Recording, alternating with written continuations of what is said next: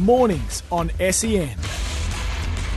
Good morning. Welcome to the show. Julian De Stoop with you on a beautiful sunny Melbourne morning, and it's going to be hot. So if you're going to the tennis this afternoon, make sure you slip, slop and slap. Matt Renshaw not too far away from joining us. The match winner for the Brisbane Heat last night, inflicting another heartbreaking defeat on the Melbourne Stars. But the big story is the tennis, and a major tournament needs a showman and it needs a villain. For the Australian Open for the best part of a decade, Nick Kyrgios has played both roles. Quite often, the first week of the tournament, Nick has been the story. Good, bad, or indifferent. Craig Tiley and Channel 9 would have been really flat when the news came through yesterday afternoon that Kyrgios was out, but no one is more disappointed than the man himself.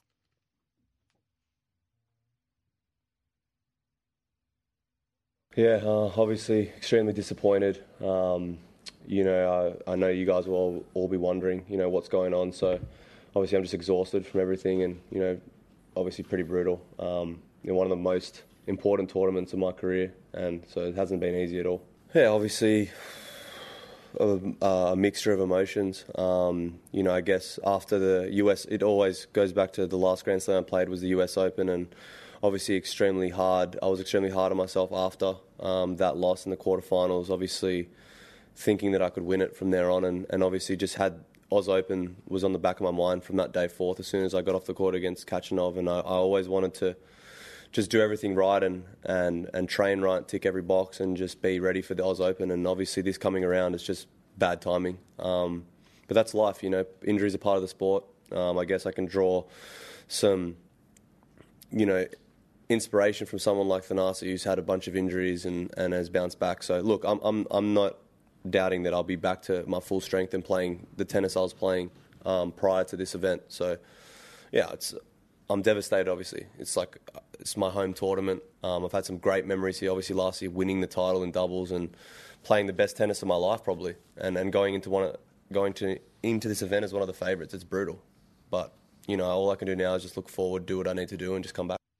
So for the first time, Kyrgios genuinely believed he could win his home slam. So will he be in this position again? He's 27, and by his own admission, he's unlikely to be playing for too many more years, and his body has already let him down several times. I got off the court yesterday and was dealing with it, and we were going to make a call then, and I was like, I've worked so hard to put myself in the position, to be, I was ranked outside the 100, a year ago. And now I've had the year I had last year and back inside, the 20, being seeded at a Grand Slam, feeling as good as I'm feeling and playing the way I'm feeling. Yeah, I wanted to give myself a chance. It was probably, I had some hope, but, after today I hit with Thanasi and someone who's playing the way he's playing, and he pushed me around the court a little bit, and, that was more of a realistic type, a hit of the intensity that was coming. So it was easier to make the call today. There's always outside noise, especially with me, seeing people or past players saying, he's doing his own thing. I'm dealing with my problems, and, this was something that I was just dealing with as well, as managing expectation, trying to get my body right, trying and feel good about my game. There was just so many things that I was dealing with, and, I have a close-knit team, and we had a very good system going, and, the last 2 Grand Slams I've played, I've made a final of Wimbledon and quarterfinals of the US Open. So we felt like we had a genuine chance of winning an event, winning a Grand Slam and asking the questions. So yeah, we were dealing with a lot, but we have a good system in place, and we came to this decision together. It was mainly driven by me, but I have their support, and we feel like we're making the right decision. But yeah, players have no idea what I deal with, that's for sure. So with Nick Kyrgios out, and of course Ash Barty has retired, is this the time for the Demon, Alex de Minaur, to emerge from the shadows? I'm just happy if Australian tennis is doing well. I mean, I think I'm happy, we've made the final of Davis Cup in both the men's and then the final at the Billie Jean King Cup. I think it's ultimately, if you look at the bigger picture as Aussies, the more Aussies we can have in the top 100 and playing the slams and really pushing each other just to get as close as we can as we once were as a nation. I mean, this nation has such a rich culture and history in tennis, and I think we're just going in the right direction, and it's good to see that we're all competitive, and whenever any Aussie does well, it's great for the whole country. So De Minaur's best result at Melbourne Park so far was the 4th round last year. His campaign begins tonight against Yu Su. So aside from Kyrgios, it was actually a great day for the Aussie men yesterday. John Millman and Rinky Hijikata won in 5 sets. And at 29 years of age, Jason Kubler finally broke through in his home Grand Slam.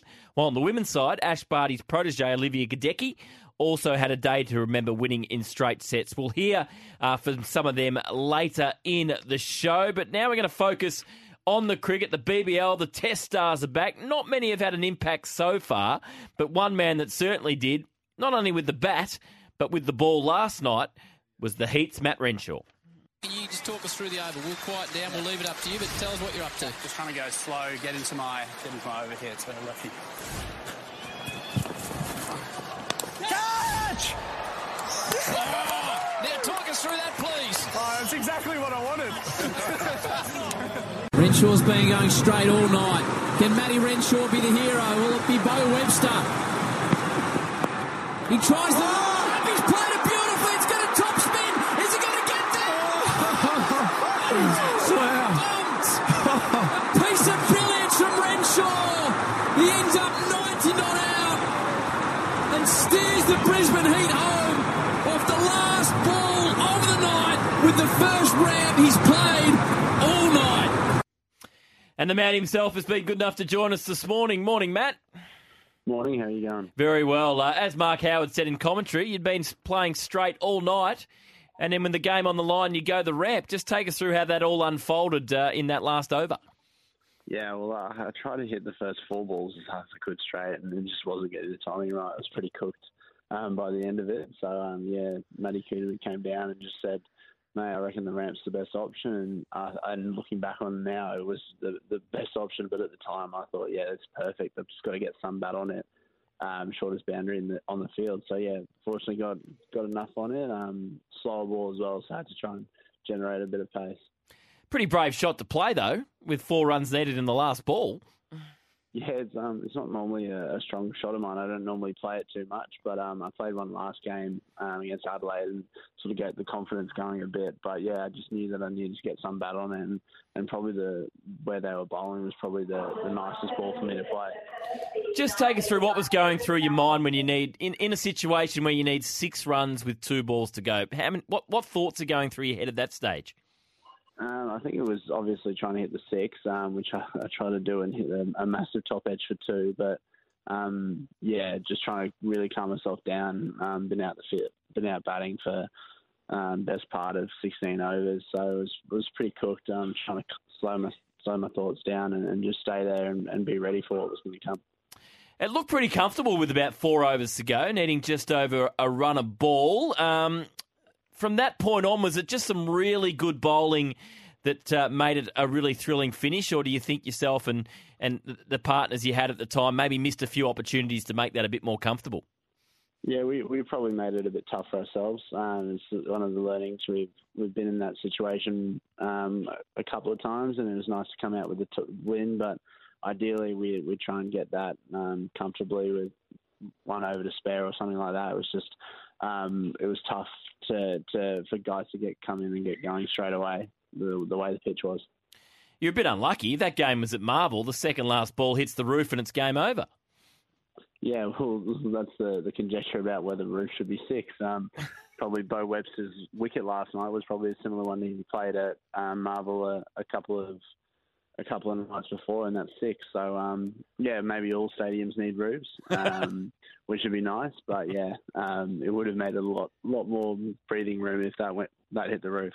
What's your thoughts on the whole roof issue? I mean, it was heavily debated on the weekend after what happened in the Melbourne Derby. If you were making the call, ball hits the roof, what do you think should happen? I think it's obviously tough to tell whether it was going for 6, but I think the couple the other night were straight up, and were definitely not going for 6 on the trajectory they're on. So I think it's a tough one to police whether it's going to go for 6, then it's 6. But if it just hits the roof, normally it's dead ball. Could catch it off the roof. which is I didn't know why the roof was on, but it just adds a little bit of drama in there if you try and have to catch it off the roof, just like say it hit a bird in the middle of the sky as well. What about Adam Zampa's suggestion, one hand off the roof? And that takes it really into backyard cricket, doesn't it? It'd be very tough, and there might be a couple of broken fingers off it.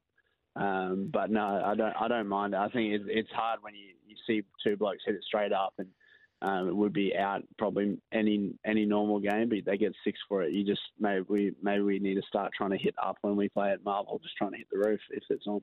It definitely adds an element. We're talking to Matt Renshaw, hero last night for the Brisbane Heat with a match-winning 80 not out, including 4 off the last ball. And we've played the audio there. You just grab the ball in hand, tell the commentators what you're going to do, grab a wicket. Would that suggest you're a bit underused with the ball? No, I think I was used as much as I could. I probably wasn't intending for that specifically to happen. Obviously, it's nice to get wickets, but I think at that point it was just trying to get through that over with as little damage as possible, give our bowlers a little bit of breathing room. But the lefty end was nice to get him out.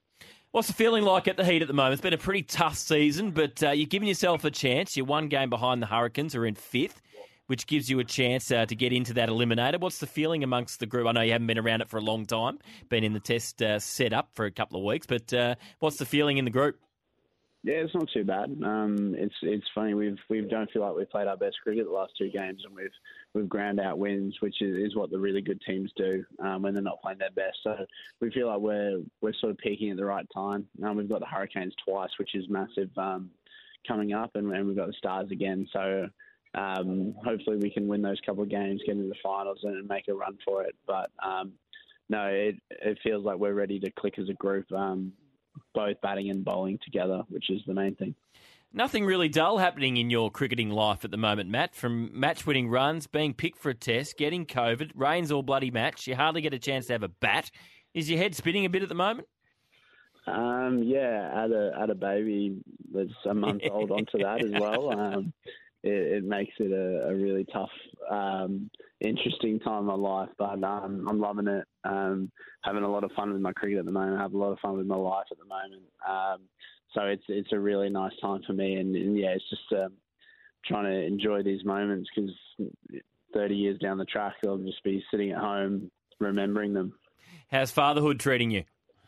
Not too bad. Hopefully I get a little bit of sleep tonight. We had an early wake up this morning, so hopefully I get a bit of sleep tonight, a little leniency from the missus. But yeah, I'm loving it. I'm loving just coming home and putting things away, and just having to worry about this little human that I need to nurture and grow.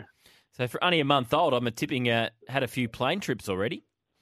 Yeah, it's had a couple down to Sydney. When she was only about 2 weeks old at that point, so it's a big time. But it's something that's really important to me, having family around, especially after 5 years in the Test wilderness, having them around, because they've seen how much I've gone through in the last 5 years.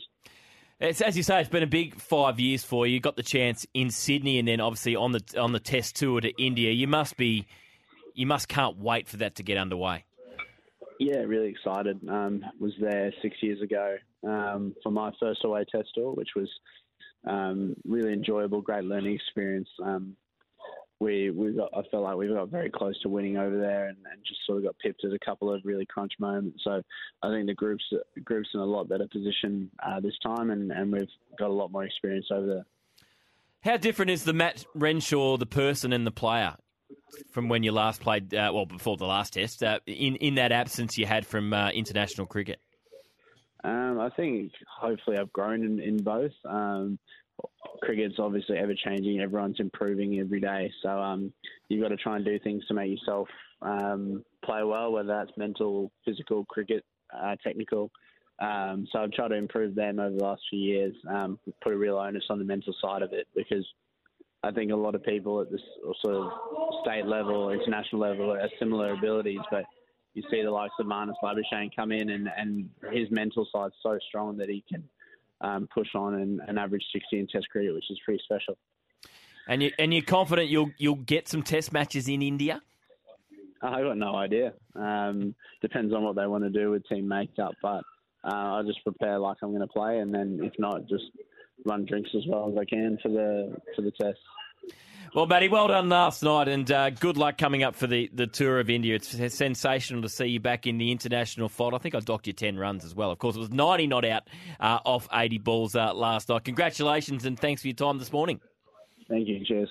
Great to talk to Matt Renshaw. What an innings that was last night, and the poor old Melbourne Stars. It's just a season to forget at the moment. They got themselves back into the game, 4-netted off the last ball, and then a nice little ramp from Matt Renshaw. Got the job done for the Brisbane Heat tonight in the BBL.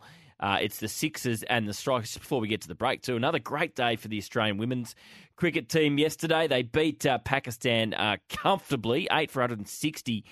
Pakistan put up rain-affected match up there in Brisbane off the 40 overs. The Aussies knocked off the target in 28.5. Phoebe Litchfield, so on debut, player of the match, 78 not out off 92 balls. Meg Lanning comes back into the team, 67 off 76, a couple of wickets for Brown and Johnson. Brown got 2 wickets, and Jonathan got 2 wickets as well. So unveiled another talent, the Australian women's cricket team. On the McCafe menu today, just heard from Matt Renshaw. Coming up, the big story yesterday was the Wallabies. Dave Rennie gone. Coming back into the fold is Eddie Jones, a man that played under Eddie Jones, former Wallaby Morgan Turanui, will join us in about 20 minutes' time. ESPN's Phil Murphy got the last of the wild card matches in the NFL playoffs. Today, netball legend Catherine Cox, she's about to head over to South Africa. The Diamonds play a quad series against South Africa, England and New Zealand, and that is where the World Cup is later this year. So it's a big 3 matches for the Diamonds there. We're going to also get Steve Quick. He's going to give us some tennis winners today. So many matches going on at Melbourne Park. Can he find us some value in some of those matches? That's all coming up on our McCafe menu. This is mornings for the Hyundai Tucson Turbo Diesel. It's in stock now. Mornings on SEN. Yeah, crikey, that was a rip snarl, mate. Really glad to, be playing like flat out, like a lizard in the water. You're coming out with all the lingo tonight. I'm going full in. I'm committing. I'm practicing. I'm happy I got the biscuit in the end, so it was great. Then I've got to ask, has it been Mark Philippoussis, if he might have moved on, but is it him that's giving you all of this Australian slang training? Mark is very Aussie, but he doesn't speak like that, no. He didn't teach me any of that Aussie slang.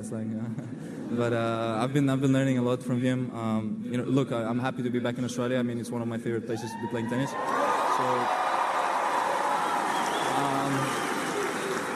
I'm committing to the slang. I don't do that often. I don't commit to that as often when I travel, but I'm really liking, every single time when I'm back here, I'm really liking my time playing tennis and, getting to see some of my cousins and feel like home here. So it's great being back. It's great getting support like this.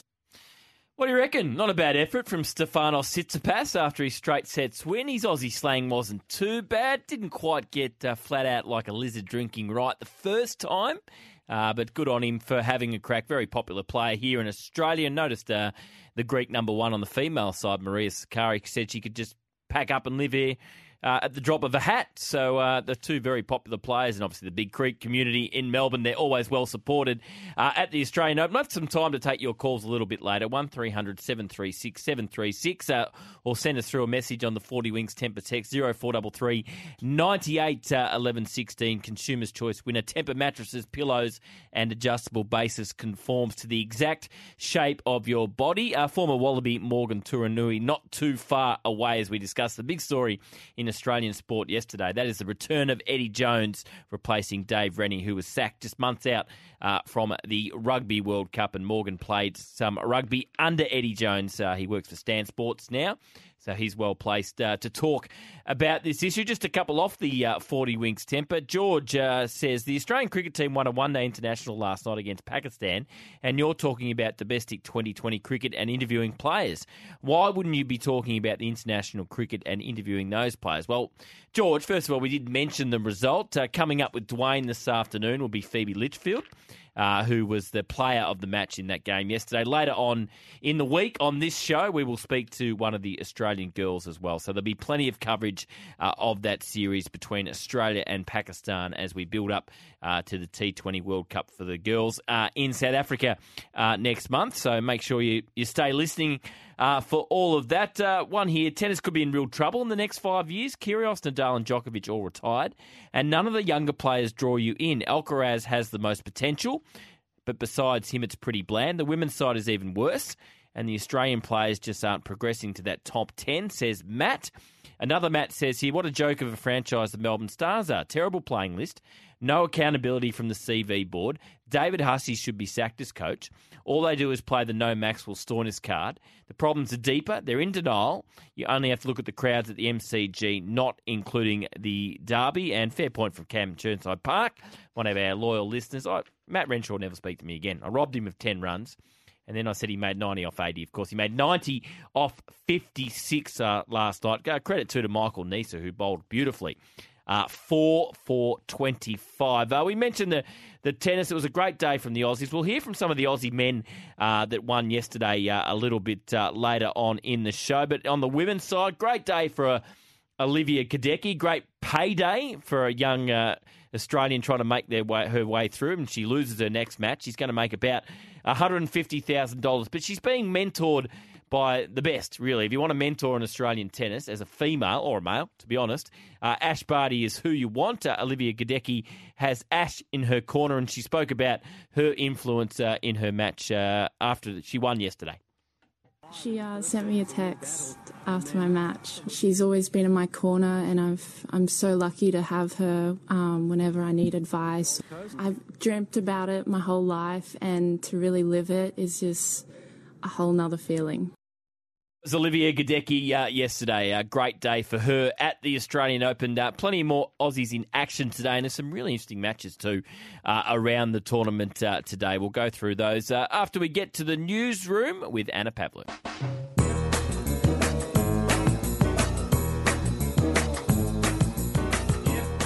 Yeah, great day of tennis coming up. You can listen all day on the SEN app via SEN Tennis. Brett Phillips heading up the team there. So in terms of some of the big matches today, there's a couple of absolute crackers for first-round matches. Andrei Rublev, the number 5 seed, takes on Dominic Thiem, who's not seeded. He's coming back from a couple of years of injuries. In terms of the Aussies, Jordan Thompson is in action today. Chris O'Connell, Thanasi Kokkinakis.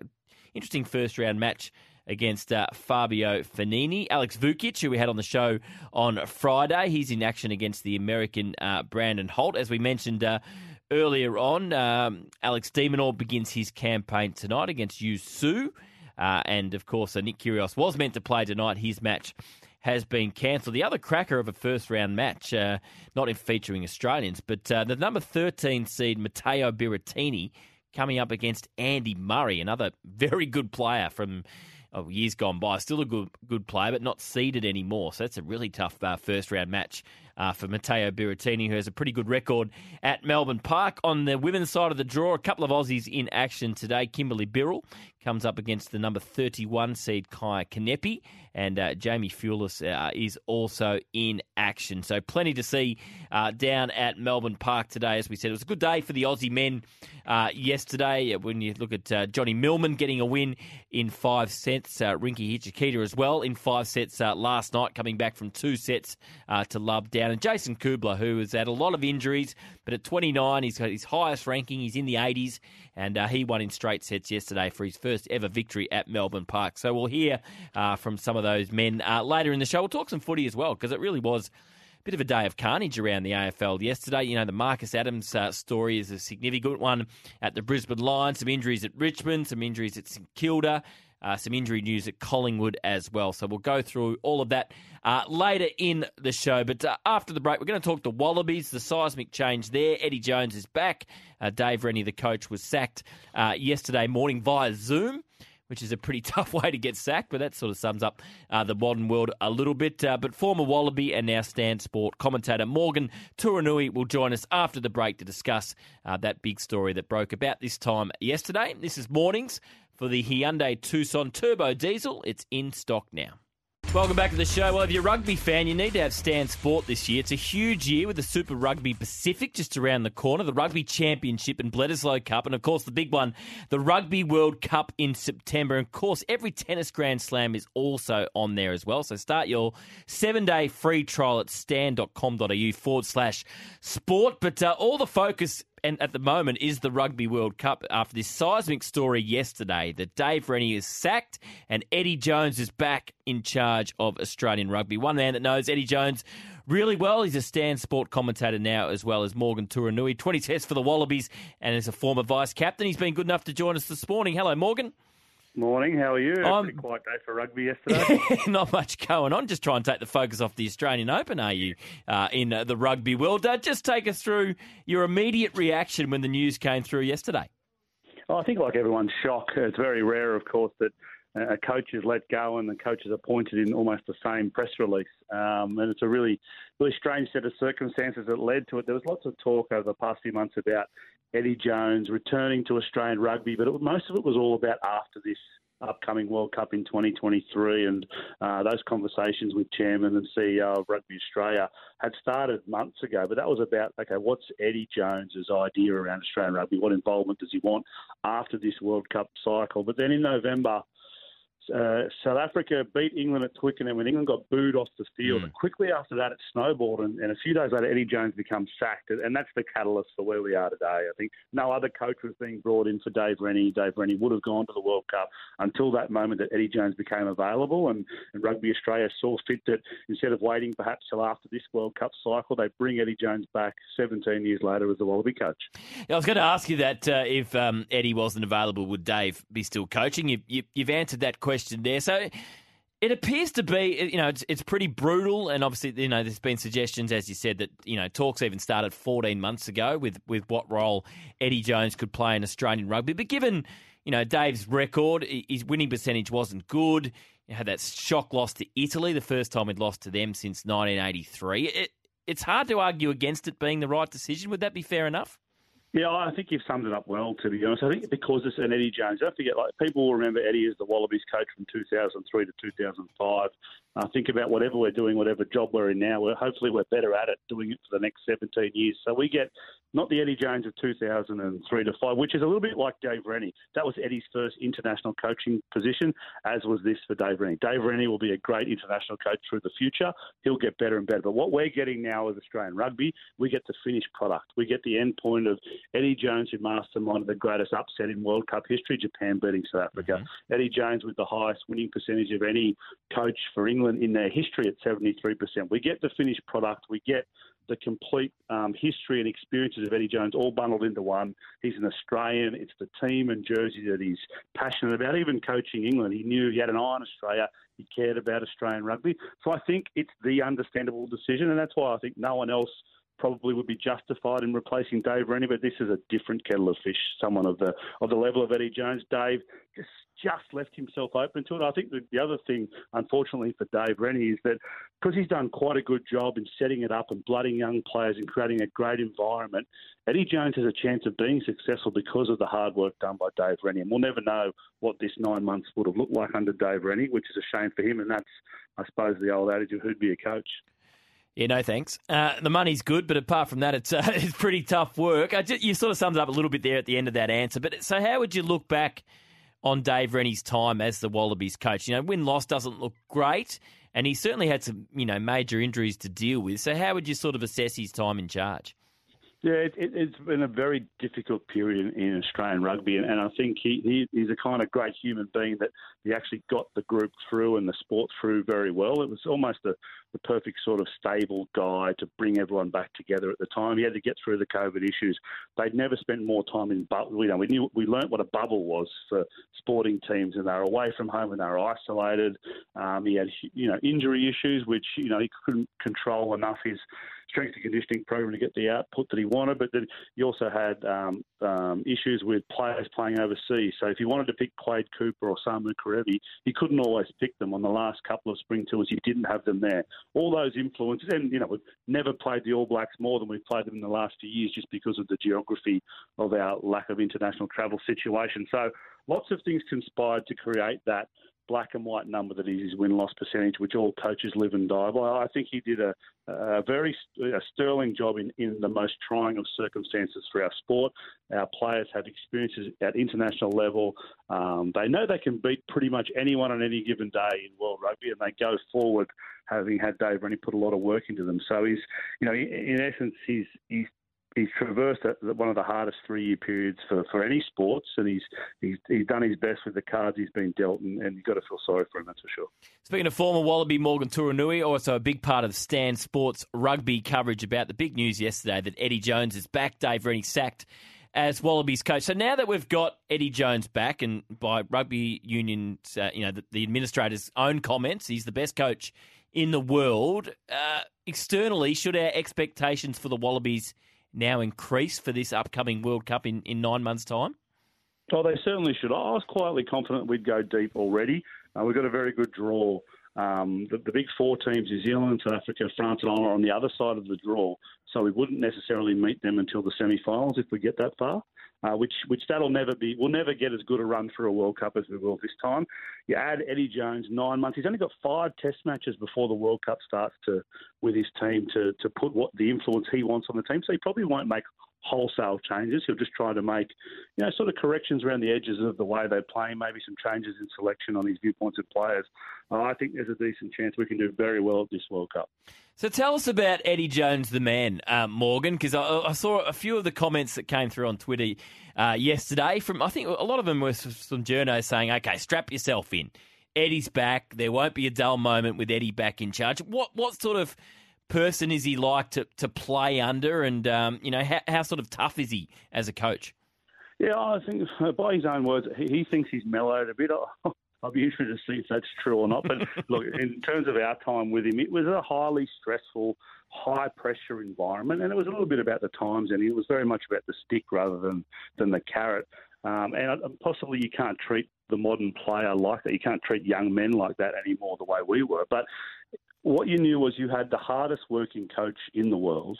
He drove his staff to work hard, which meant he created an environment of high work ethic, always looking to improve, trying to find innovation, change the game. What's the next step? So when you ran out on the field, you knew you were in outstanding physical condition. You were definitely had some of the smartest rugby people in the world behind you. So you prepared, you had a clear game plan. So you always ran out with confidence because you knew no stone had been left unturned in terms of preparation. And I think that'll be really exciting for this group. The other side of it is there's a high churn in staff because lots of people can't cope with that pressure environment. So it's that double-edged sword of he creates intensity, he drives an intense network. You are forged by that pressure into a better player if you can cope with it. Some players will be collateral damage. They won't be able to come along for the ride because they won't keep up with it.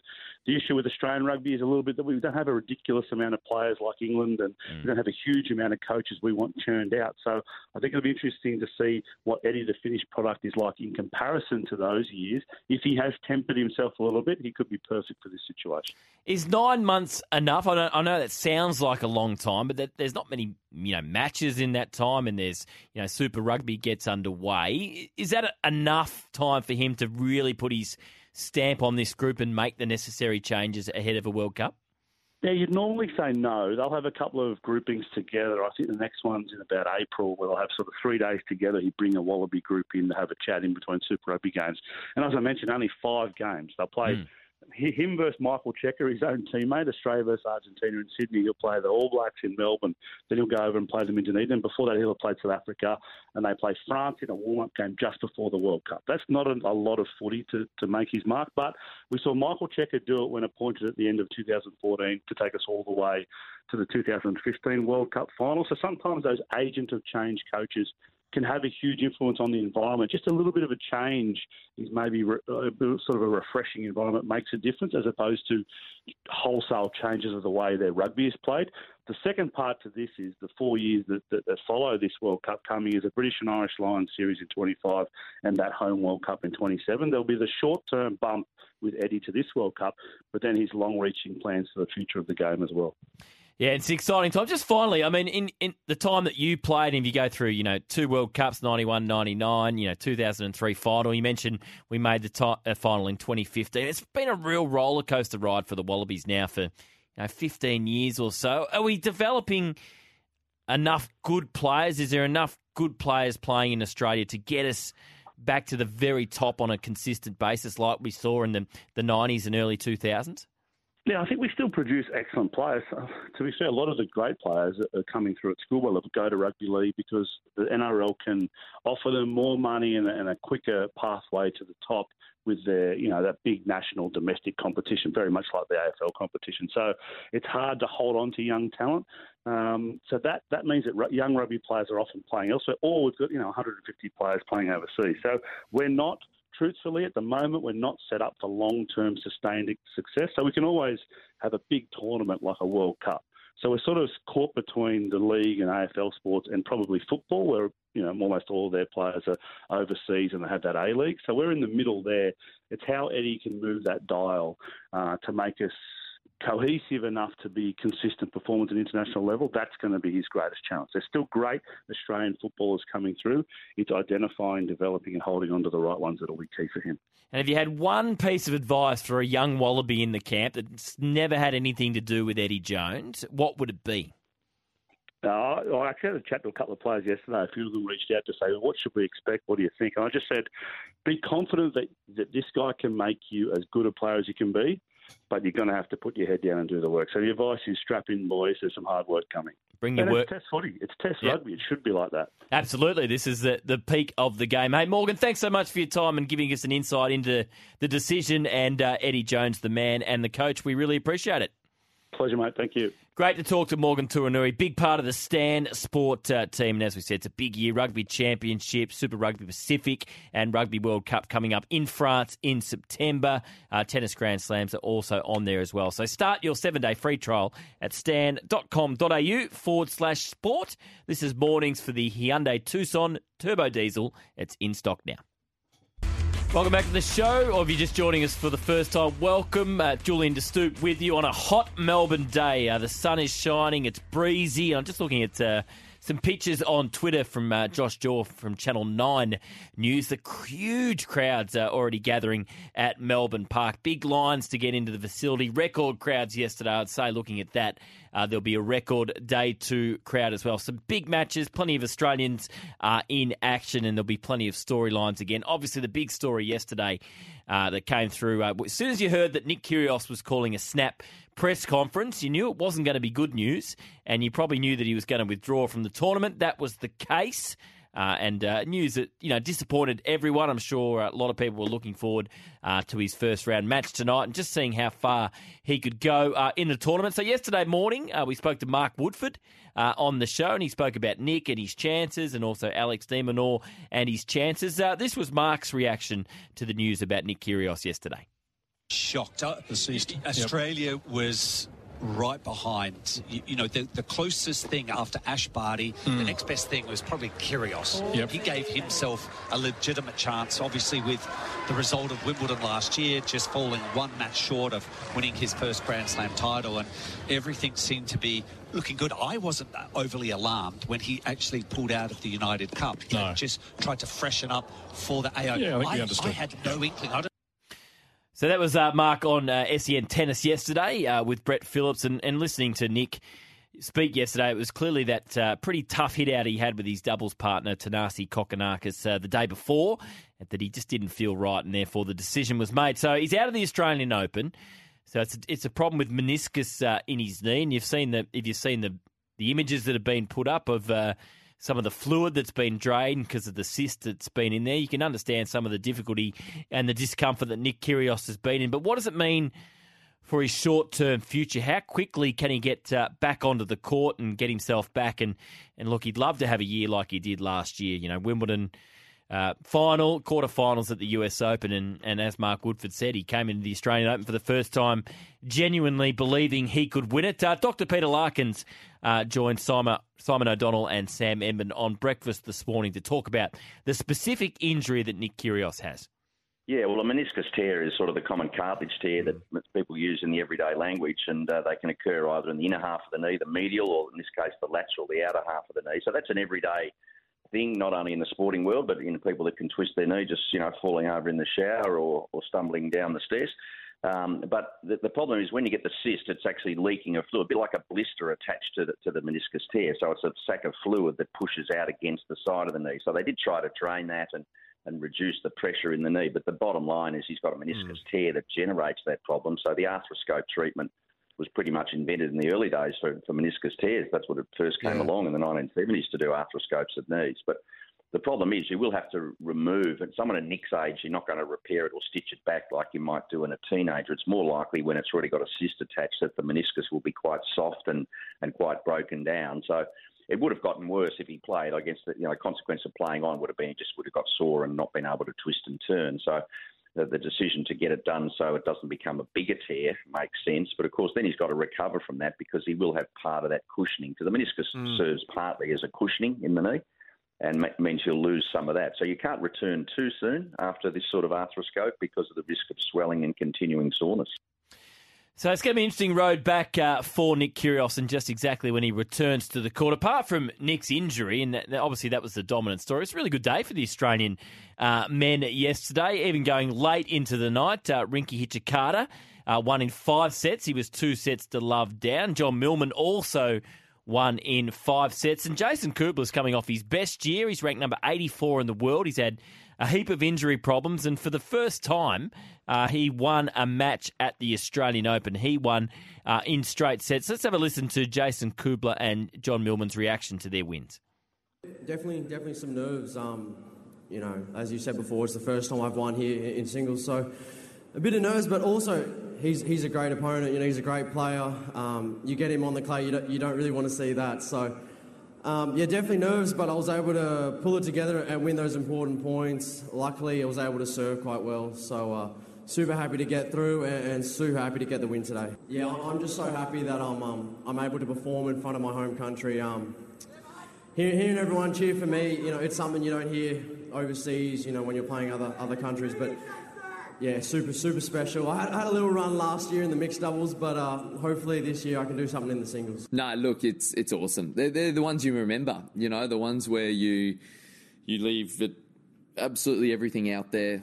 I'm pretty cooked now, I'm a little exhausted at the moment, but they're really the ones you remember. I had a lot of people come down from Brisbane to come and watch me, and you can see them throughout the crowd, and they're special. Long after I stop playing tennis, they'll be the ones that kind of stick with me. I thought my opponent today was really good. He's not a household name just yet, but that don't take anything away from that. For me, it's as memorable as any match that I've played. It was a lot of fun out there, and it does give you confidence. I think I kind of had a bit of confidence after playing 4 matches in a row in Adelaide. That was a really good blowout. And coming here, I felt like the body's been probably as good as it has been in the last probably 12 months. So I was confident in the body, but after playing 4+ hours, a 5-set match like that, you definitely get even more confidence in the body. And that, moving forward, is a really big plus for me. Just seems like a good bloke, John Millman. The sort of bloke you could just have a beer with, no ego. And it's going to be tough, though, for the 3 Aussie men that won yesterday. So next up tomorrow, the 3 men back in action. So Millman plays Daniil Medvedev. Rinky Hijikata plays Stefanos Tsitsipas. So you got the number 7 seed Medvedev, the number 3 seed in Tsitsipas, and Kubler takes on the number 18 seed Karen Khachanov. So tough path through to the third round for those 3 Aussie men. We'll return to the tennis later. We'll talk some footy too later on in this hour. Some injuries around the competition yesterday. We'll hear from Nathan Buckley, who was on with Dwayne Russell yesterday. Some interesting thoughts on the Magpies, in particular, who their next captain should be. But after the break, let's turn our attention to the wildcard weekend in the NFL, the last of the games. Huge one coming up this afternoon. It's the biggest franchise in the NFL, the Dallas Cowboys, against arguably the biggest name, one of the biggest names the sport has ever produced, Tom Brady and the Tampa Bay Buccaneers. ESPN's Phil Murphy will join us after the break to talk the results so far and give us a preview of that match. This is Mornings for the Hyundai Tucson Turbo Diesel. It's in stock now. Cousins, Hawkinson, he is not going to get there, and the Giants will take over. What a game. First postseason win for the Giants since their Super Bowl run with Eli Manning. And now they play the Eagles in Philadelphia, a familiar foe, next weekend. What a game that will be next weekend, the rivals, the Giants and the Eagles. As always, you don't even have to love the NFL to love this time of the year. The NFL playoffs always produces great games, close games, great storylines. And to take us through all the great stories so far out of the wildcard weekend is ESPN's Phil Murphy, who joins us. G'day, Phil. G'day. And you said it perfectly. You don't even need to be somebody who gets up, 3, 4, 5 a.m. Monday morning for the last 4 months to enjoy this time of year. The competitive parity, the storylines, the drama. It's terrific sport. What's been the story of the wildcard weekend so far from your point of view, Phil? For me, there are probably two that stand out, one good, one bad. We'll start with the bad. It's the LA Chargers, who were in a position of 27 points early on to the Jaguars on the road. The air was taken out of the arena in Jacksonville, and then they just watched the lead salt away. They were very aggressive with their play calling, some mismanagement with the clock, and really gave the Jags an opportunity, even though it was a narrow one, but left the door ever so ajar. And Trevor Lawrence, one of the great young QBs in the NFL, was keen to capitalize, and it was a story of two halves for him. He threw 4 interceptions in the first half and 4 touchdowns in the second half, and the Jags had the third biggest comeback in NFL playoff history, and got that partisan crowd back in the game and had a terrific comeback win. So I think the collapse of the Chargers now may lead to a change somewhere in the coaching staff, whether it's the head coach or an offensive coordinator. But that's one of the big stories to come out of Wild Card Weekend. The other is from yesterday, the Giants going into Minnesota and beating a team in the Vikings who went 11-0 in games decided by a 1-score margin this regular season, best margin in 1-score games in NFL history. And the Giants not only won, but they won a 1-score game and kept Minnesota at home. A Giants team that was maybe the most inept offensively in last year's entire season. Didn't make really any categorical changes to personnel, but they did make a change at head coach. Brian Daboll, the former Bills offensive coordinator, took over in New York, found a system that worked with the pieces they have, and now they're into the last 8 in the NFL and the last 4 in the NFC. So it's a remarkable turnaround for that team, and really they've been punching above their weight class all season. I think that's one of the more exciting, positive stories to come out of the weekend. So can they go further? Can they beat the Eagles next week? Oh, they absolutely can. What it's going to take is them controlling the ball as they did against the Vikings. They are very schematically sound. You can tell it's a team that's well coached. And anytime you see one of the Giants receivers catch a pass, he knows, even if his back's to the play, if he's in space or if he has a defender adjacent to him. And that's just really keen awareness of what the play design is and why the ball's being thrown their way and what the coverage is. And you can tell that because when a guy's in space, he instinctively turns upfield, gets chunk yardage. But if there's a defender on him, a player catches the ball and then almost dives forward for an extra yard or 2. And if you watch around the league, that's not a common thing. But I can count on one hand the amount of time that the Giants were surprised by the placement of the defense. And it's going to take that to continue against the Eagles. They're going to have to play a better game. Philadelphia is a better, more complete team than the Vikings, but there is some concern about the fitness of Jalen Hurts' shoulder. And this is the first time that this Eagles team has been in the playoffs with a measure of expectation. They were the last team in a year ago. Not to say that they were happy to be there, but they were the underdogs and they were one and done. Now all eyes are on them, and that pressure amplifies. And if it's a close game late, I think that pressure is only going to mount and may give the Giants an opportunity to ride this further. They feel like they're playing with house money at this point. Got one off our 40 Winks temper text machine here, Phil. I'm a flat Ravens fan. We had the Bengals on the ropes. Huntley's fumble cost us the game. If Lamar plays, we win. So that was from Michael from Richmond here in Melbourne. What about Lamar Jackson? Where's he going to be next season? Man, my buddy from Richmond, go Tigers. I hope he's with Baltimore. I think the league is going to be better if he stays in Baltimore. That's a pillar franchise, and they seem to have built a very good team around him. The complication with Lamar Jackson is the player and the front office were at a bit of an impasse in that Lamar wanted a lucrative long-term extension, and the front office, whether or not they would voice it, it seemed as though their concern was about his durability and the guaranteed money that would be in that deal. Now, Lamar represents himself in free agency. He doesn't have an agent. But where this is complicated is it seems as though both sides had their case strengthened with what happened this year. From Lamar's standpoint, this team cannot contend for a Super Bowl without him. With him, he's an MVP caliber player, and they are perhaps, they may be in that top tier of the AFC or a half step below the Chiefs and the Bills. Remember, they were 7-3 when he started to have a little bit of a nagging injury concern, and then ultimately didn't play after the Broncos game. And like our friend in Richmond said, they absolutely would have won that game if Lamar played, full stop. I don't think there's any dispute over that. But if the front office is saying they're concerned about his durability, well, now this is the second season where he's missed a significant number of games and significant number of games at the end of the year. Again, he hasn't played since, they played Denver, I believe, at the beginning of December. And now how much money are you willing to dedicate to a guy who his style, he's going to get hit in the backfield. He holds onto the ball. He's very brave with the ball in his hand. He's willing to take the extra half beat if it means it's getting one of his players open. He runs the ball a lot, and usually when you run the ball, you get tackled. So he's a guy who's getting hit far more than the average quarterback. So it is probably the most compelling individual player storyline this offseason. What happens with Lamar Jackson? He was playing, his deal's done. He's going to enter free agency. What does Baltimore do? I think he's keen to stay there, but there are a lot of complications because of what we saw and the structure of the type of deal that he wants. I really do think anything is on the table, but as a partisan supporter, I cheer for the Broncos. I barrack for them. So I would just say I think the NFL would be better off if they can find a way to keep him in a Ravens helmet. Speaking to Phil Murphy from ESPN about the NFL playoffs. So the Bengals got through that one with the Ravens. They now play the Bills. The Bills, yes, I mean, it's been such an emotional time for the Bills with the whole Damar Hamlin situation. Were they a bit flat yesterday? Is there concerns they were pushed that much by a Dolphins team ahead of this game against the Bengals next week? Yeah, I think there are a number of possible concerns, none of which really would concern me in a vacuum of playing the Bengals next week. I mean, you mentioned the emotional dip. They had their first game back.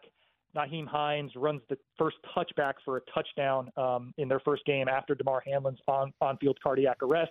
Hamlin's recovering very, very well. Everybody's feeling very optimistic about his long-term health. So the Bills, their first game back was against the Patriots at home. They, were terrific. Now they have a game that they were expected to win handily, and I think whether it's looking past an opponent or it's a little bit of an emotional dip, kind of an adrenaline dump, those things I'm not worried about. What worries me is the occasional sloppiness of Josh Allen, their quarterback. Prior to 2 seasons ago, that was his big Achilles heel, was turning the ball over, maybe not seeing the defense well. His offensive coordinator, from his career turnaround and turning him into an MVP caliber player, as I mentioned, Brian Daboll, went to the Giants this offseason. He has a new offensive coordinator in Ken Dorsey, who was on Daboll's staff as a quarterback coach.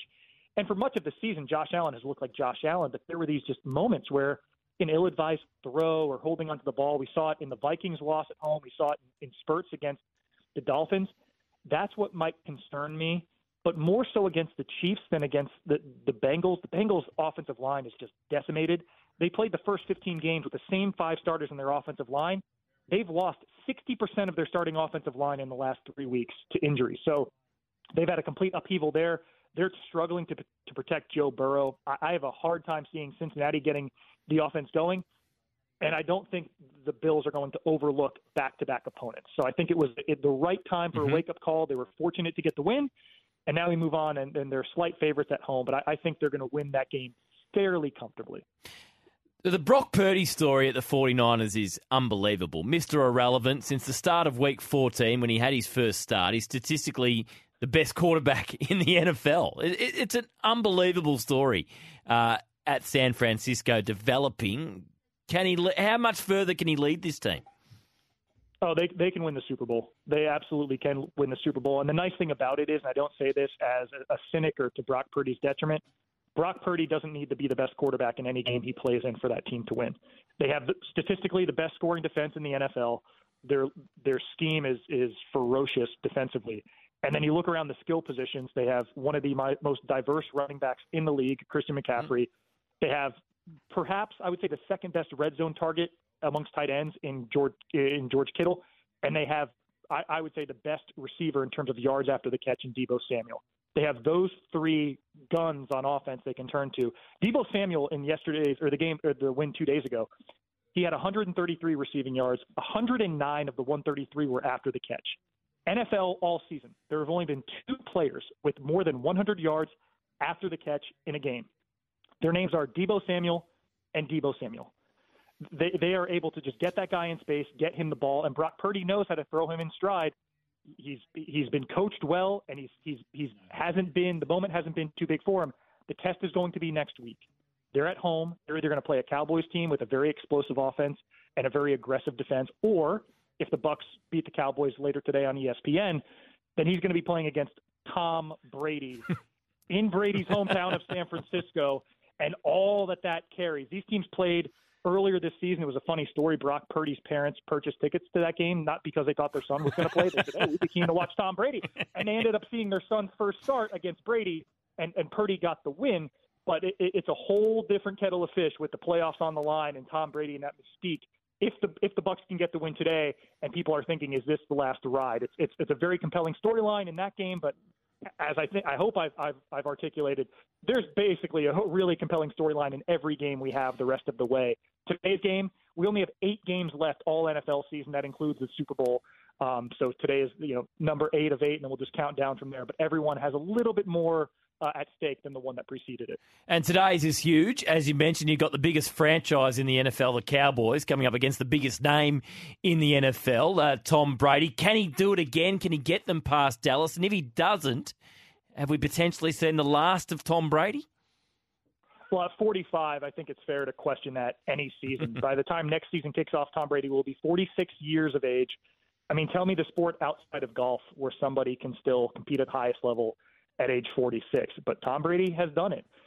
His route to doing it is staying upright. The Bucs are terrific about getting the ball out of his hands quickly and keeping Brady from getting hit. He's not mobile, but he often goes on 1 or 2 reads at his wide receivers. Where that may get him into trouble today is Dallas is very, very aggressive defensively. Their defensive backs usually jump on the first move.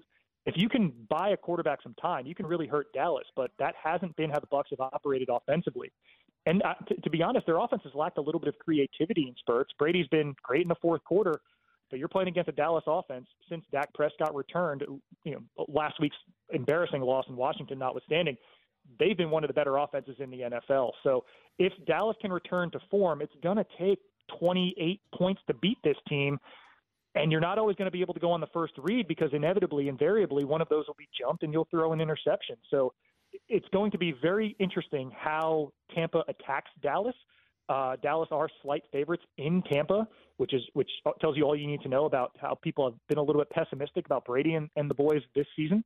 But, I mean, that magic is real, man. I was on the sideline for when they came back and beat the Saints, and there's just something intangible in the arena that you cannot deny. And it's not just the 52 men on the sidelines. It's 50,000 who are watching the game who just know number 12 is gonna find a way to do it again. So if it's close late, Brady has the ball, all of us will be on the edge of our seats because it may be just yet another chapter for the greatest player to ever play this game.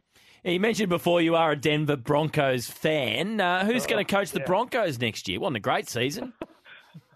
No, it was a terrible season. I would hope it's Sean Payton, but I think that's a little bit optimistic. Sean Payton, the former Saints coach, has taken a couple of years off. He's done some analysis. He is the far and away the best head coaching option for any team. What I would be interested in, I'd be keen to see the Broncos do, and this is just me again talking selfishly as a fan. There's a young coordinator, a former guy who played for the Texans, DeMeco Ryans. He's a young, hot name. He's a defensive mind. If he could be the head coach and they can get an offensive coordinator who is okay to work around Russell Wilson, I'd be interested to see how that might work out, to where Russell's not being asked to do too much, but Denver's defense for much of the year was top 5 in the NFL. So just embrace who you are, a great defensive team with some young offensive skill talent. If you can get a proper offensive coordinator in there, again, you're going up against the Chiefs in the AFC West. That's a tall task. I don't think there's any circumstance under which Denver catches them next year. But they do have young skill position players pretty much everywhere the ball gets touched. There's an avenue that they're not that far away. And if you look at some of the losses they had, I mean, they really should have won another game or 2 or 3.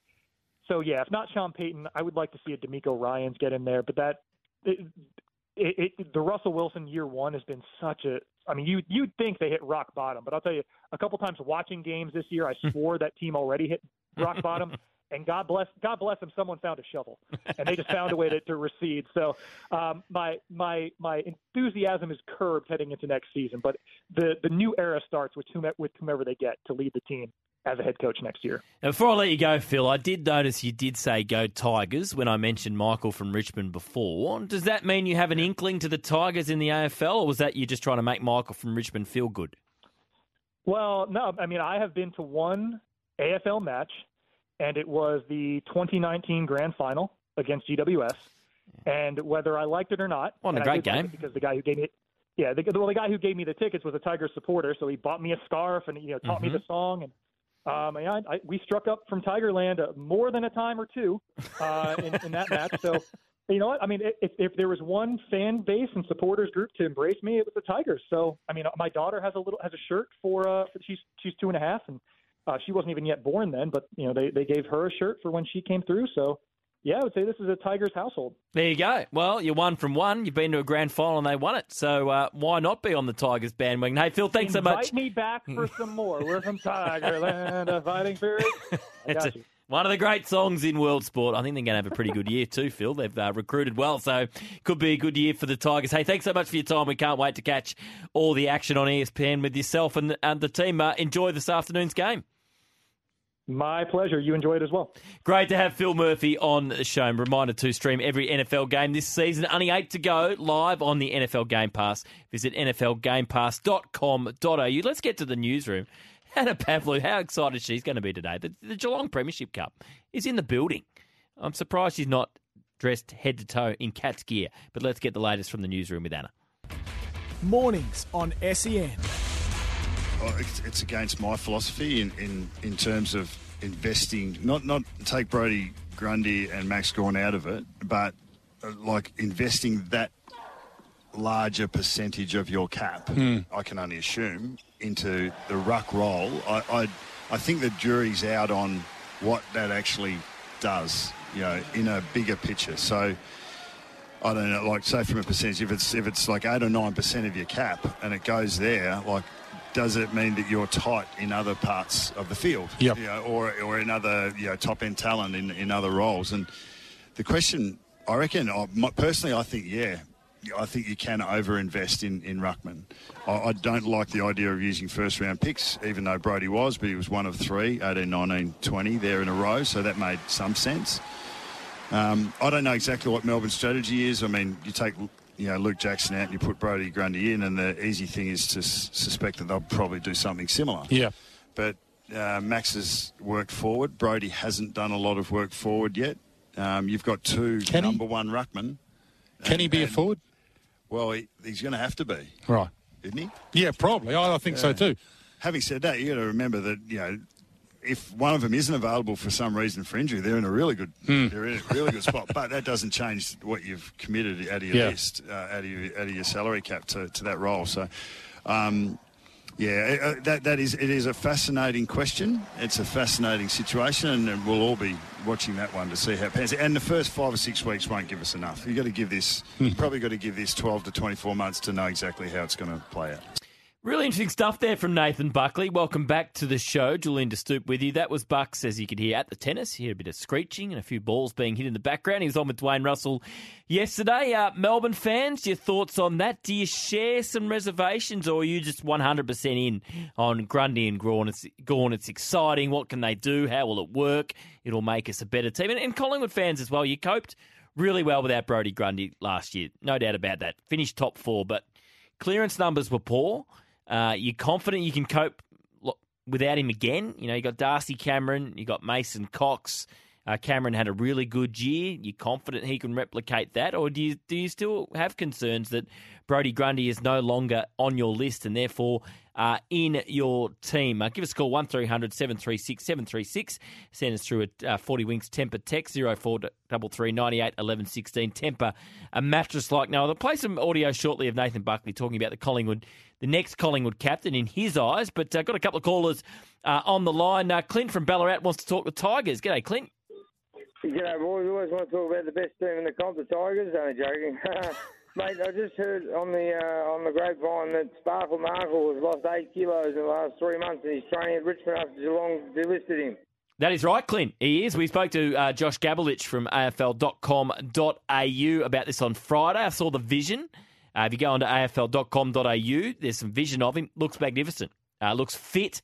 Dropped the 8 kilos and certainly doing everything he possibly can to get that spot at Richmond. There's 2 players there looking for that last spot, but we know he's got talent. Quite often the knock on him has been his fitness and his ability to run out games as a midfielder, so dropping 8 kilos is certainly going to help. So Clint, he's doing everything right, and we'll find out very shortly whether he gets his spot on that Richmond list or not. Let's go to John in Port Augusta, who wants to talk rivalries in the AFL. Johnny.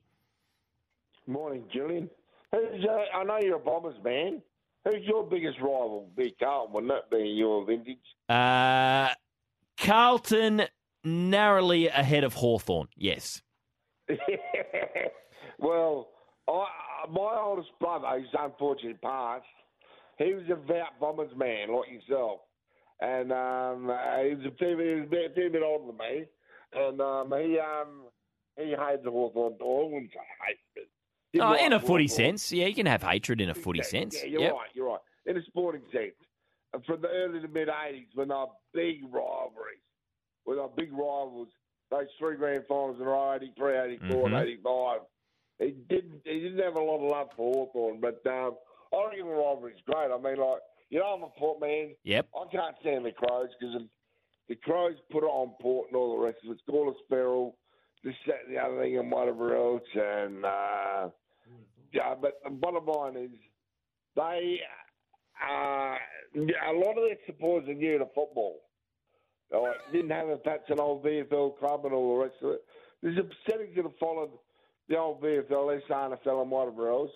But there's a percentage that are new to football, and they're the sort of supporters I can't stand, to be honest. So, Johnny, I want to ask you, outside of the obvious one, Adelaide, as a Port man, who do you want to beat the most outside of Adelaide? Well, I'm not anti-Collingwood. I'm not anti. I've got a lot of respect for Victorian football. Like watching a lot of the old VFL and all that in the late 70s through the 80s into the 90s. I don't dislike a lot of clubs, barring the Crows. Probably West Coast a little bit, because they're similar to the Crows in a way, a stateside, all the rest of it, where every second person barracks for them. And that turns me off a bit, to be totally honest. Yeah. Mm-hmm. Beautiful, Johnny. Appreciate your call. Let's get to Andrew and Nidri. I know he's a big bomber, but he wants to talk about Brodie Grundy. G'day, Andrew. Yes, and belated Happy New Year. Yeah, you too, mate. Brodie, this is the biggest stuff-up Collingwood's made in at least 20 years. Why is that? Well, I think Brodie Grundy is an A-listed player, and I think he'll add value to the Melbourne side, and I don't think Collingwood's gained anything by losing him. And I think that he'll play in the mid. I reckon he can actually play as a midfielder, like a big body midfielder type player, roaming around that centre area and let the other ruckman just take the big marks down the forward line. No, I think they've done really well, Melbourne, and I think Nathan Buckley's philosophy is totally he's wrong. He's totally wrong, and we'll see. Yeah, we will see, absolutely. And I've got one sort of a different view on the 40 Winks temper here. Matt, I'm assuming, is a Collingwood fan. Craig McRae didn't put a foot wrong last season, so if he thinks we can go into the 2023 season without an A-grade ruckman, we just need to trust he knows what he is doing. Thanks for your call, Andrew. Sam, hang on from Keilor Downs. We'll get to you on the other side of the break. This is Mornings for the Hyundai Tucson Turbo Diesel. It's in stock now.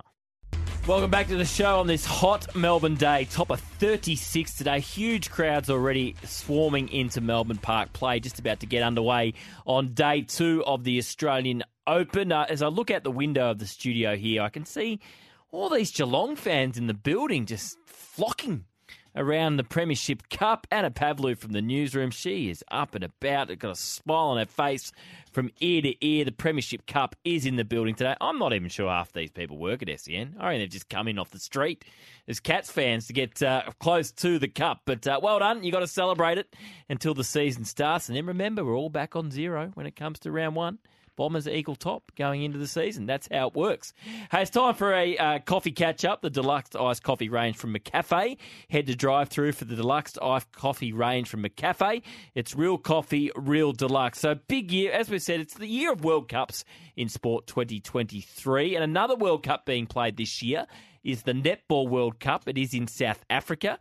The Diamonds, of course, will go in favourites, as they do for pretty much every time they play. But they've got a nice little quad series coming up in South Africa. It's being played in Cape Town, where they play South Africa, New Zealand and England. So three of the really big nations in world netball. It's from Jan 22 to 26. And Diamonds legend and former captain Catherine Cox is heading over to cover it for Fox Sports and also KO.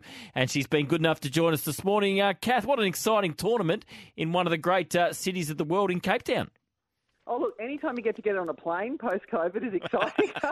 This is my first overseas trip, and I can't tell you how long. So, yeah, I'm super pumped. And certainly to be able to get back to South Africa will be fantastic. I toured there a few times as a player, but I haven't been over there in this sort of capacity before. Magnificent tournament when you've got four of the best nations in the world all playing. The matches are jam-packed in, so it's a big one for the Diamonds in what is a big year. Yeah, look, it's a massive opportunity for them. The World Cup is in July, so 6 months away. This will be the last taste of international netball for any of these teams, so it is extremely important for the players, for the coaching staff, for, Stacey Marinkovic, the head coach of the Diamonds, will be using it to look at combinations. She'll be using it to suss out what the other teams are up to and really do some reconnaissance stuff. But it is the good thing about it is it'll be in exactly the same venue that the World Cup will be. So they'll be able to get over there, get their bearings a little bit, work out what they need to do to make themselves comfortable by the time the tournament comes around. But, what a great opportunity to play the best countries in the world. The only other country that's not there from that top echelon is Jamaica. But they will certainly have a really good taste and a really good touch on some international talent.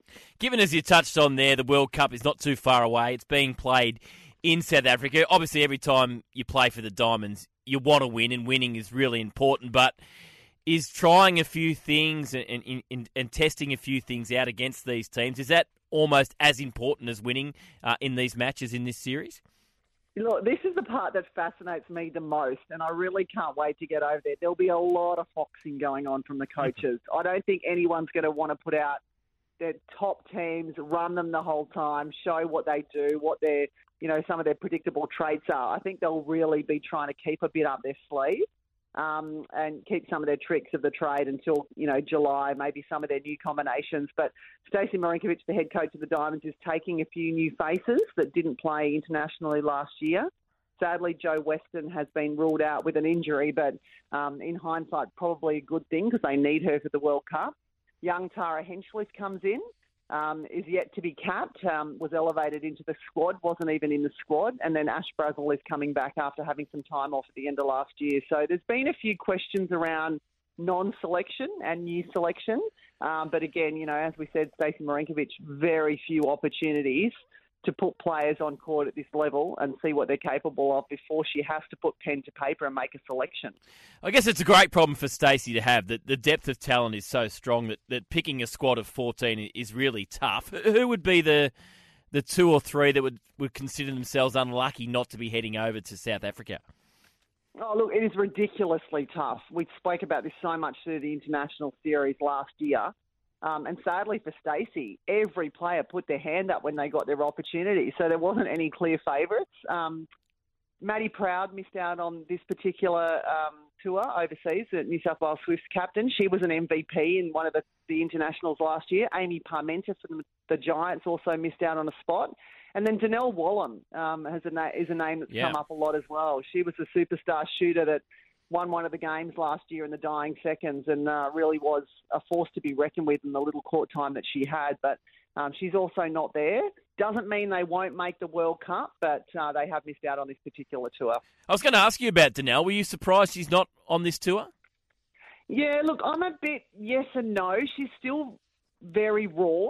Only started playing last year domestically for the Queensland Firebirds. Had a cracking year, and then of course we saw what she did for the Australian Diamonds. But I think she probably needs a little more time. But having said that, I also think she's been one of the strongest and one of the most consistent in what she's been delivering in her netball right through domestic season, and also what she did for the Diamonds. So Stacey will have her in the back of her mind. There are no two ways about that.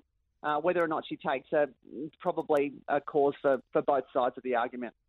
We're speaking to Catherine Cox, big quad series between Australia, South Africa, England and New Zealand. Not too far away from getting underway in Cape Town, South Africa. The Diamonds have beaten these three teams in their most recent meetings. Just looking ahead probably towards the World Cup, is it still New Zealand that pose the biggest threat to the Diamonds? Oh, look, I think realistically, probably New Zealand, Jamaica and England. England have been very inconsistent, very hot and cold, but if they can turn it on, they're an exceptional side. They're sitting just over 900 test caps of experience in that side, so they've got the players to do it. As I said, though, just been really a bit up and down for me in recent times. New Zealand always bring the goods, and recent form, they look like they're peaking too. So I feel like Nolene Taurua, their head coach, is one of the greatest of all time. She's the mastermind. She will have them firing by the World Cup. New Zealand are the current world champions, so they'll want to retain that as best they can. And then Jamaica was who Australia played in the gold medal match at the Commonwealth Games recently. So that was their first final at a big event, and they're full of superstars in that team as well. So there's not going to be any easy runs, that's for sure. They'll be nervous about a fair few teams they take on. You've been part of Diamonds setups, obviously, and every time the Diamonds play in a major tournament, every time they play, I think Australians expect them to win. As you said there, New Zealand are the recent world champions. Within the group, how would they be feeling about that with a World Cup not too far away? Yeah, look, we just do that to any Aussie, don't we? That's not netball. We expect every Aussie to win when they're out there doing whatever they're doing. But, yeah, look, it's a lot of pressure. And when I was playing, we always found the most nerve-wracking game was the semi-final because Australia had never not been in a final. So you don't want to ever be the first team to not make a big final of a big tournament.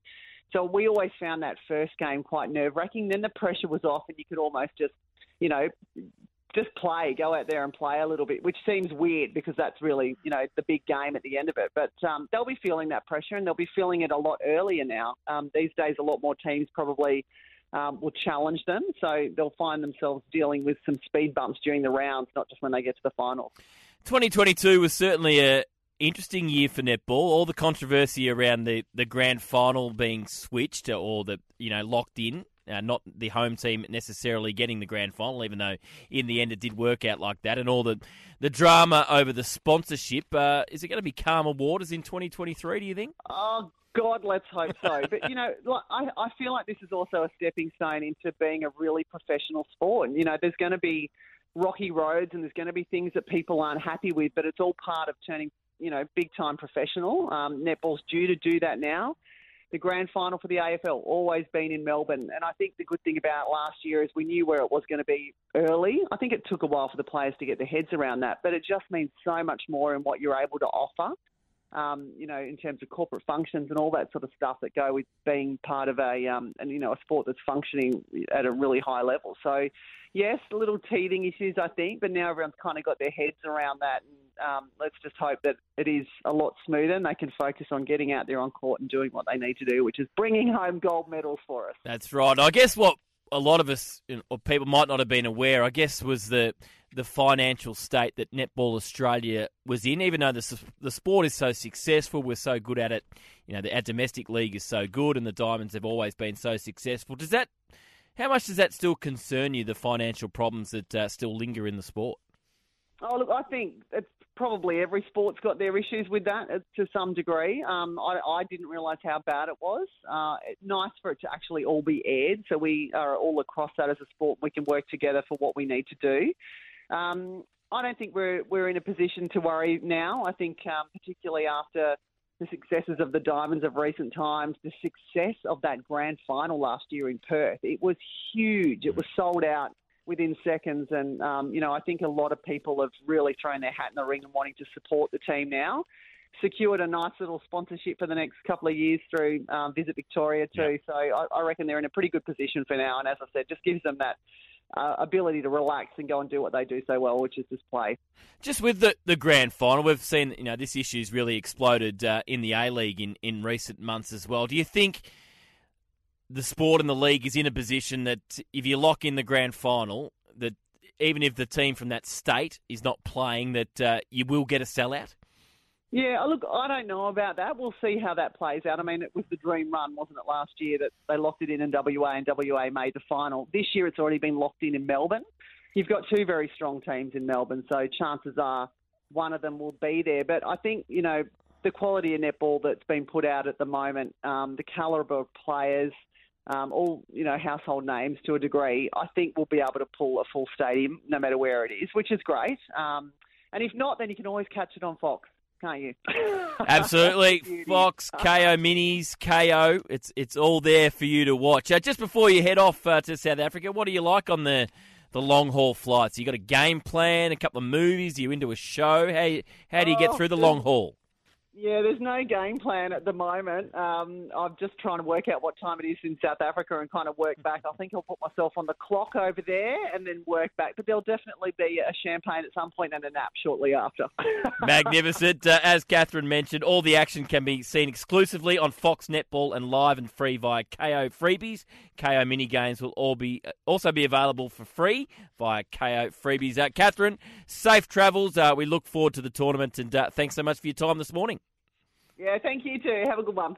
Yeah, she's a ripper, Catherine Cox, and that's a great lead-up tournament for the Diamonds ahead of the World Cup in South Africa later this year. Just before we get to the break, a bit of drama down at Melbourne Park. So yesterday there was a Russian flag that was displayed on Court 14, and it didn't go down well naturally with the Ukraine ambassador to Australia, who made a complaint to Tennis Australia saying, why don't you have a neutral flag policy? Well, Tennis Australia has acted immediately. So this is a story from Lauren Wood in the Herald Sun. Russian and Belarusian flags have been banned at the Australian Open, effective immediately.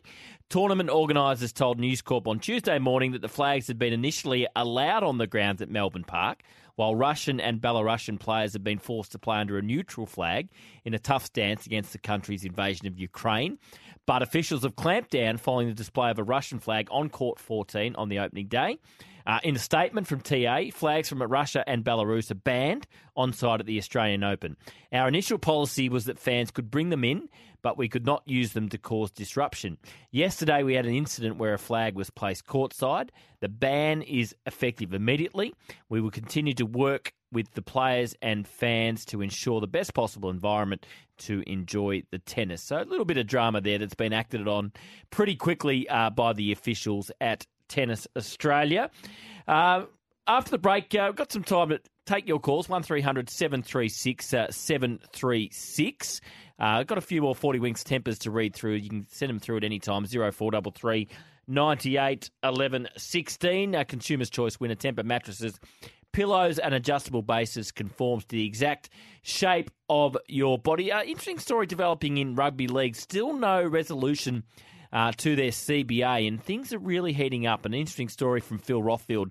We'll take you through that after the break. We might explore that a bit more tomorrow on the show. Just a reminder to remember, only 8 games to go, but you can still stream every NFL game this season live on NFL Game Pass. Visit NFLGamePass.com. This is mornings for the Hyundai Tucson Turbo Diesel, in stock now. Mornings on SEN. Welcome back to the show, not too far away from Dwayne's World. Now, there's a lot of people that are experts in tennis for a couple of weeks of year in Australia when the Australian Open rolls around, but we need to speak to someone that actually knows what they're talking about as we try and find some winners. Got some really tough matches today, like the one that's underway now between number 5 seed Andrei Rublev and the unseeded Dominic Thiem. Got a heap of Aussies in action today. So that's why we need to speak to someone like Steve Quick from Ace Previews, one of the premier tennis tipsters in the game. He's going to join us throughout the tournament to chat tennis and also hopefully lead us into some winners.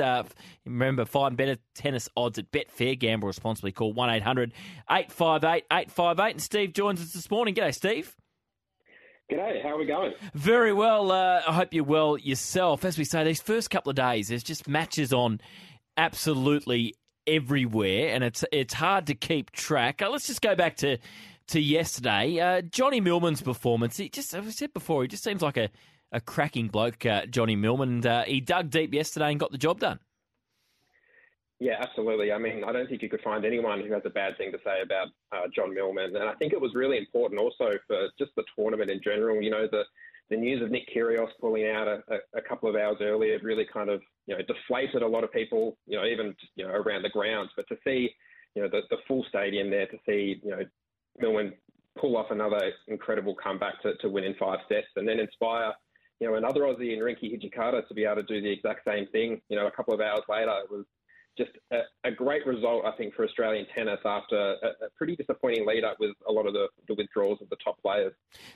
Just give us a bit of insight about what you do, Steve. So Ace Previews, you obviously follow tennis year around. Just take us through exactly what you do.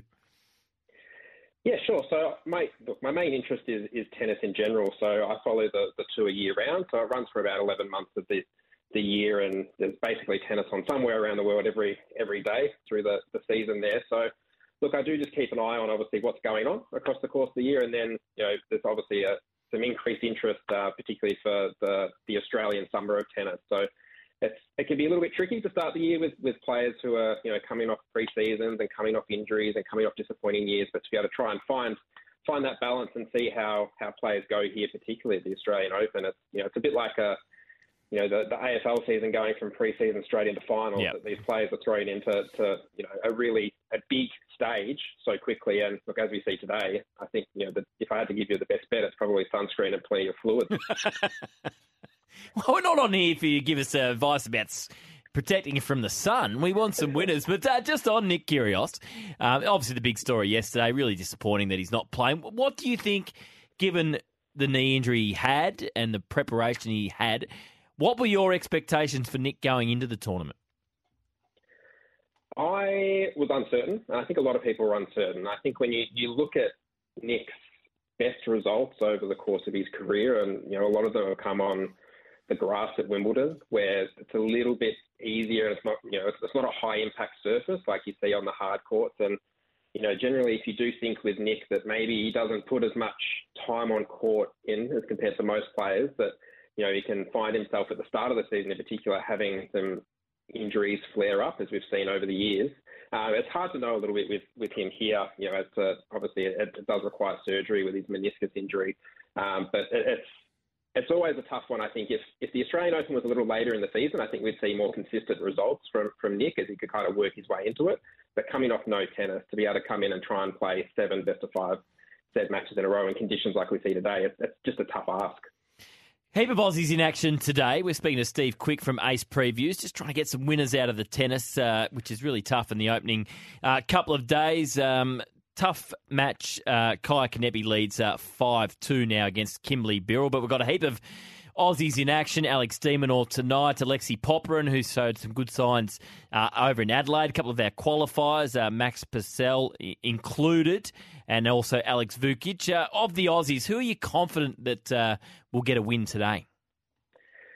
Well, if I had to pick two, I would go, well, Alex de Minaur, I think, should win relatively comfortably tonight on John Cain Arena. But another one that's another qualifier that's come through is Alexander Vukic. So he's playing Brandon Holt, one of the other qualifiers. And I was really impressed with Vukic kind of heading overseas at the end of last year to play some challenger or lower level events to try and boost his ranking back up and find a bit of form. And he's responded then by playing some really strong qualifying performances. And I think coming in here, these conditions will really suit. And I just think he's a little bit more consistent at this level from what we've seen over the longer period of time compared to Brandon Holt. So if I had to pick two, I'd say de Minaur should win relatively comfortably. So, perhaps an under 29.5 games, which I think is out there at the moment. But the one I had to pick would probably be Vukic to beat Holt. Again, like he was last year, Thanasi Kokkinakis is coming in good shape after a good week over in Adelaide. He lost first round last year. How big of a danger match is this against Fabio Fognini? Look, it is a danger match. I don't think it's as much of a danger match as it would have been a couple of years ago with Fabio. I think for anyone who's watched Fabio Fognini over the years, he can be a little bit erratic on court, but his best tennis can match it with almost anyone. I remember, I think it was a couple of years ago, he played Alex de Minaur here, I think in one of the COVID-interrupted tournaments, and absolutely crushed de Minaur I think it was in an empty stadium, but he has that ability to kind of, he doesn't mind the crowd being against him. But I think the best thing for Kokkinakis was the fact that he, lost a little bit earlier in Adelaide last week. So he's been able to get over here. He's had a little bit of time to rest and recover from a solid couple of weeks. He should be primed here. And I think, if you look at what happened with Millman yesterday, that crowd is going to be right at his back. Got a couple of really interesting matches. One's underway. Andrei Rublev versus Dominic Thiem. 4-3 in the first set. Rublev has a break point on Thiem's serve. And then you got this match for round one is pretty unbelievable. It happens every year. You get one where the draw sort of works out really interestingly. Matteo Berrettini versus Andy Murray. So the 13th seed, Berrettini, has got a good record at Melbourne Park versus Andy Murray. What chance Andy can knock off Matteo Berrettini?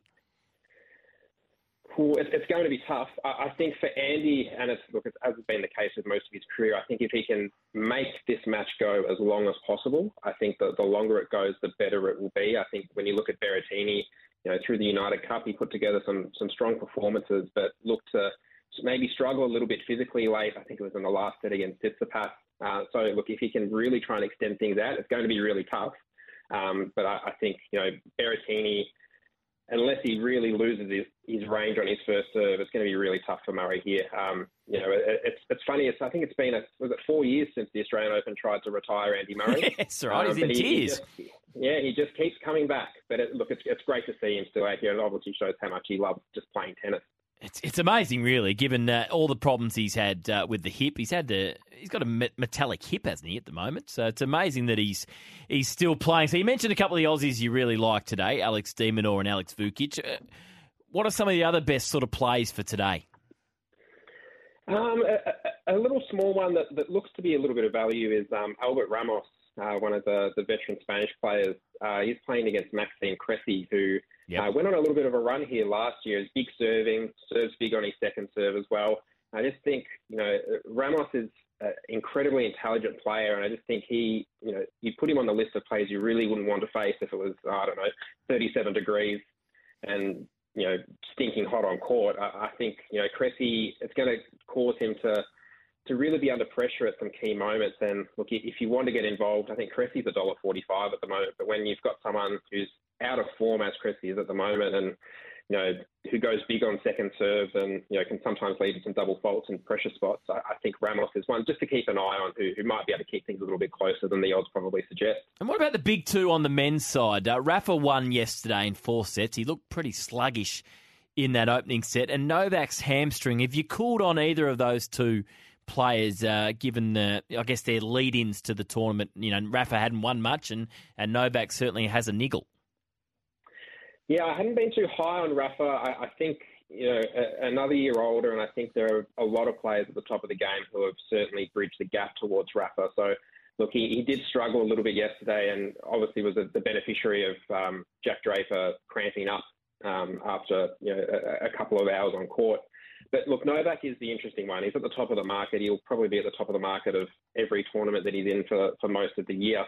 But it is a big question mark of how is the hamstring. I know he cancelled a couple of training sessions, but I think took to the court last night, and there was a little bit of strapping on there. But look, Novak's won this tournament before with an abdominal strain.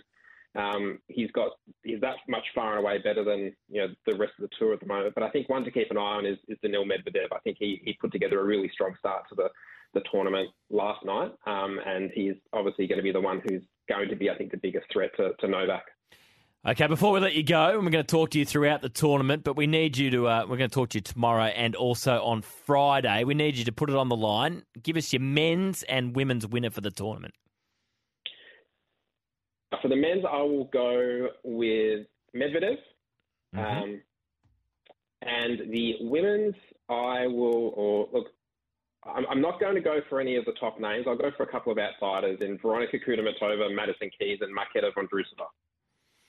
There you go. So not going. It was an interesting match last night with Iga's Swiatek. She was really pushed in her opening round match. Most people think she will take it out, but you think there's some really good challenges to her taking it out. Yeah, I think there are some challenges, and the draw hasn't been too favourable for her. She's got a couple of big hitters in her section that can cause a bit of difficulty for her, I think, the way that she's playing at the moment.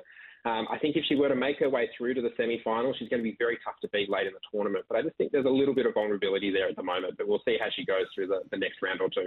Steve, great to chat. We look forward to chatting to you tomorrow and also on Friday. Enjoy your day of tennis. Thanks very much for having me on. Great to have Steve Quick from Ace Previews. And you can find better odds on the Australian Open at Betfair. Gamble responsibly. Call 1-800-858-858. Let's get our final breakaway. Dwayne Russell with Dwayne's World not too far away. This is mornings for the Hyundai Tucson Turbo Diesel. It's in stock now.